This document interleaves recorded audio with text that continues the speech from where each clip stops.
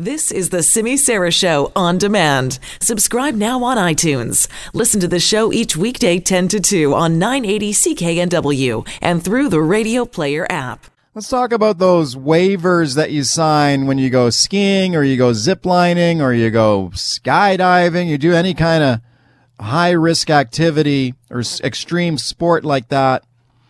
You know they're going to ask you to sign one of these waivers that if you're injured or worse, it's not the company's fault or the ski hill's fault. I'll tell you, recently did a little vacation with my family. Went down to Mexico. We had a lot of fun down there on spring break. And one of the things we did one day is we went on one of these zip line tours. It was my idea. We had a good time. We enjoyed it. Everything was fine. And later, though, my wife showed me an article that appeared in, I believe it was Nature magazine, about some of the catastrophic and terrible injuries and deaths that have occurred on zip lines throughout the world, and the poor regulation that happens sometimes in a sport like that. And I'm kind of glad I didn't read that article before we did it, because I probably would have chickened out.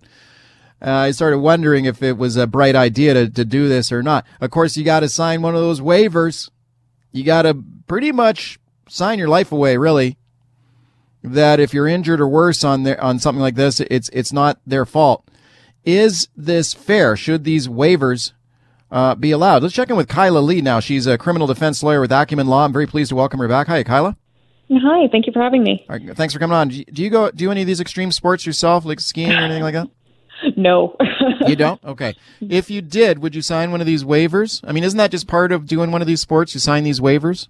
Well, essentially it is, because you have no choice but to sign the waiver if you want to participate in the sport. You're not going to be allowed, down the ski hill. You're not going to be allowed to go on the zip line or do any of the extreme sporting activities unless you sign the waiver. So they've got you by essentially forcing you if you want to engage in the activity. Okay, there's been some interesting cases in the news on this topic, including this week with there was an Australian man who had sued Grouse Mountain after he was involved in a crash there that left him tragically paralyzed, and he had argued in court that this liability waiver wasn't sufficient, that he wasn't sufficiently warned about the risk, but he lost in court. Did that surprise you? It did surprise me. These waivers are incredibly unfair to the people who are signing them. They essentially exempt any company that's running one of these extreme sports businesses from any liability whatsoever, even if their employees are completely negligent. If you have, a ski hill employee who directs you down the triple black diamond run when you're your first day skiing in your life, and they go, oh yeah, you'll be fine, they still are not liable for their negligence in that regard. As long as something like that is kind of probably not going to happen, though. But it does happen. There was also a case not that long ago in BC Supreme Court where somebody was injured. I believe it was in a ziplining accident. Yeah. And the court accepted that there was significant amount of negligence on the part of the employees who let people zipline while other people were already on the line, and they crashed into each other. And despite the fact that there was that negligence, nobody was able to recover any money for their damages because they had signed a waiver. Okay, but when you do one of these extreme sports, if you're going to go barreling down a mountain on a skis or a snowboard, or you're going to do a zip line tour, or you're going to jump out of an airplane and for a skydiving adventure, are you not implicitly and obviously accepting the risk of doing that as a dangerous activity, and you know up front that it's dangerous, and doesn't that make the waiver fair? Anytime you're engaging in a dangerous activity, the courts do recognize that you accept that there's some level of risk associated with that. That's just common sense. But that really goes to how much money you're entitled to recover if you're injured. And remember that people are putting their trust in these companies to keep them safe. If you're trying something for the first time, you're trusting the people who are running the business to do what's necessary to make that activity safe for you. So what's a better way to do this? I mean, if you don't like the idea of the waivers, what could be a better, more fair way to have these sports allowed to operate? Well, other provinces in Canada have legislation in place that allow these companies to operate and allow these sports to operate, but don't allow the companies to contract out of their own negligence. And I think we need legislation like that in British Columbia, where it's, if you get injured because you did something stupid and it's your own fault, then fine, you're on the hook for your own damages. But if the company does something that's negligent that injures you, the waiver shouldn't apply.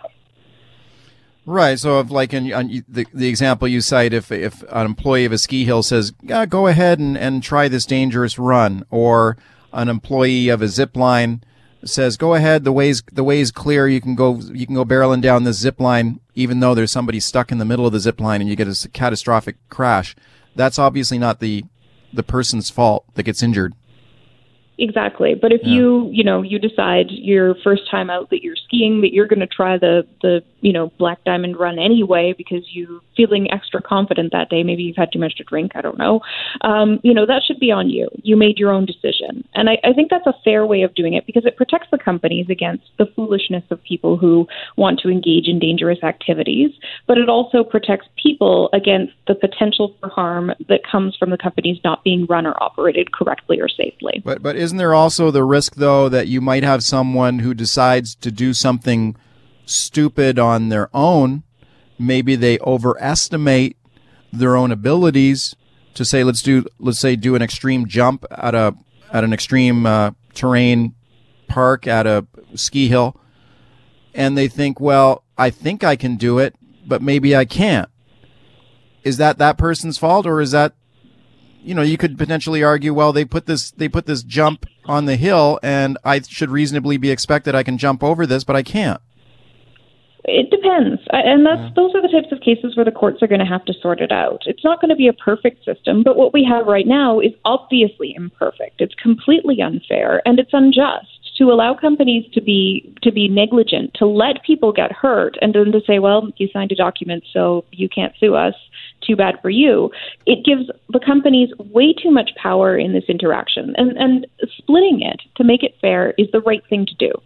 Okay, so in other provinces, you were saying that in other jurisdictions, you would, even if you sign a waiver, if there's negligence involved on the other party, you could still sue for damages. Yes, you can't contract out of the company's negligence. There's statutes in place in other provinces that would prohibit that, and we need to enact similar legislation in BC. Okay, there doesn't seem to be much of a public uproar over something like this. I mean, this is one of the things I found interesting this week about the discussion on this topic is that I think it's the first time I've heard any kind of public questioning of whether the laws in British Columbia are fair or adequate. Why hasn't there been more of a backlash on this? I mean, isn't that maybe an indication that the general public realizes themselves that these are dangerous sports, and if they're going to participate in them, they participate at their own risk? I think there's two reasons for it. The first reason is, yes, a lot of people recognize, you're assuming a high level of risk when you're engaging in anything dangerous, and you have to calculate that into the decision making if you're going to, make a ski jump or jump out of an airplane or zip line. But I also think the other reason for it is in lots of these cases where there are lawsuits in relation to these waivers, companies will settle. People will file a lawsuit. The company will settle for a portion of what's being claimed, and the case will never make it to court. So the public doesn't hear about it. And it's good that it's getting attention because it's going to hopefully spur some change to try and make the system more fair. Kyla, thanks for coming on with your perspective on it. Thanks for having me. I appreciate it. It's Kyla Lee. She's a criminal defense lawyer with Acumen Law.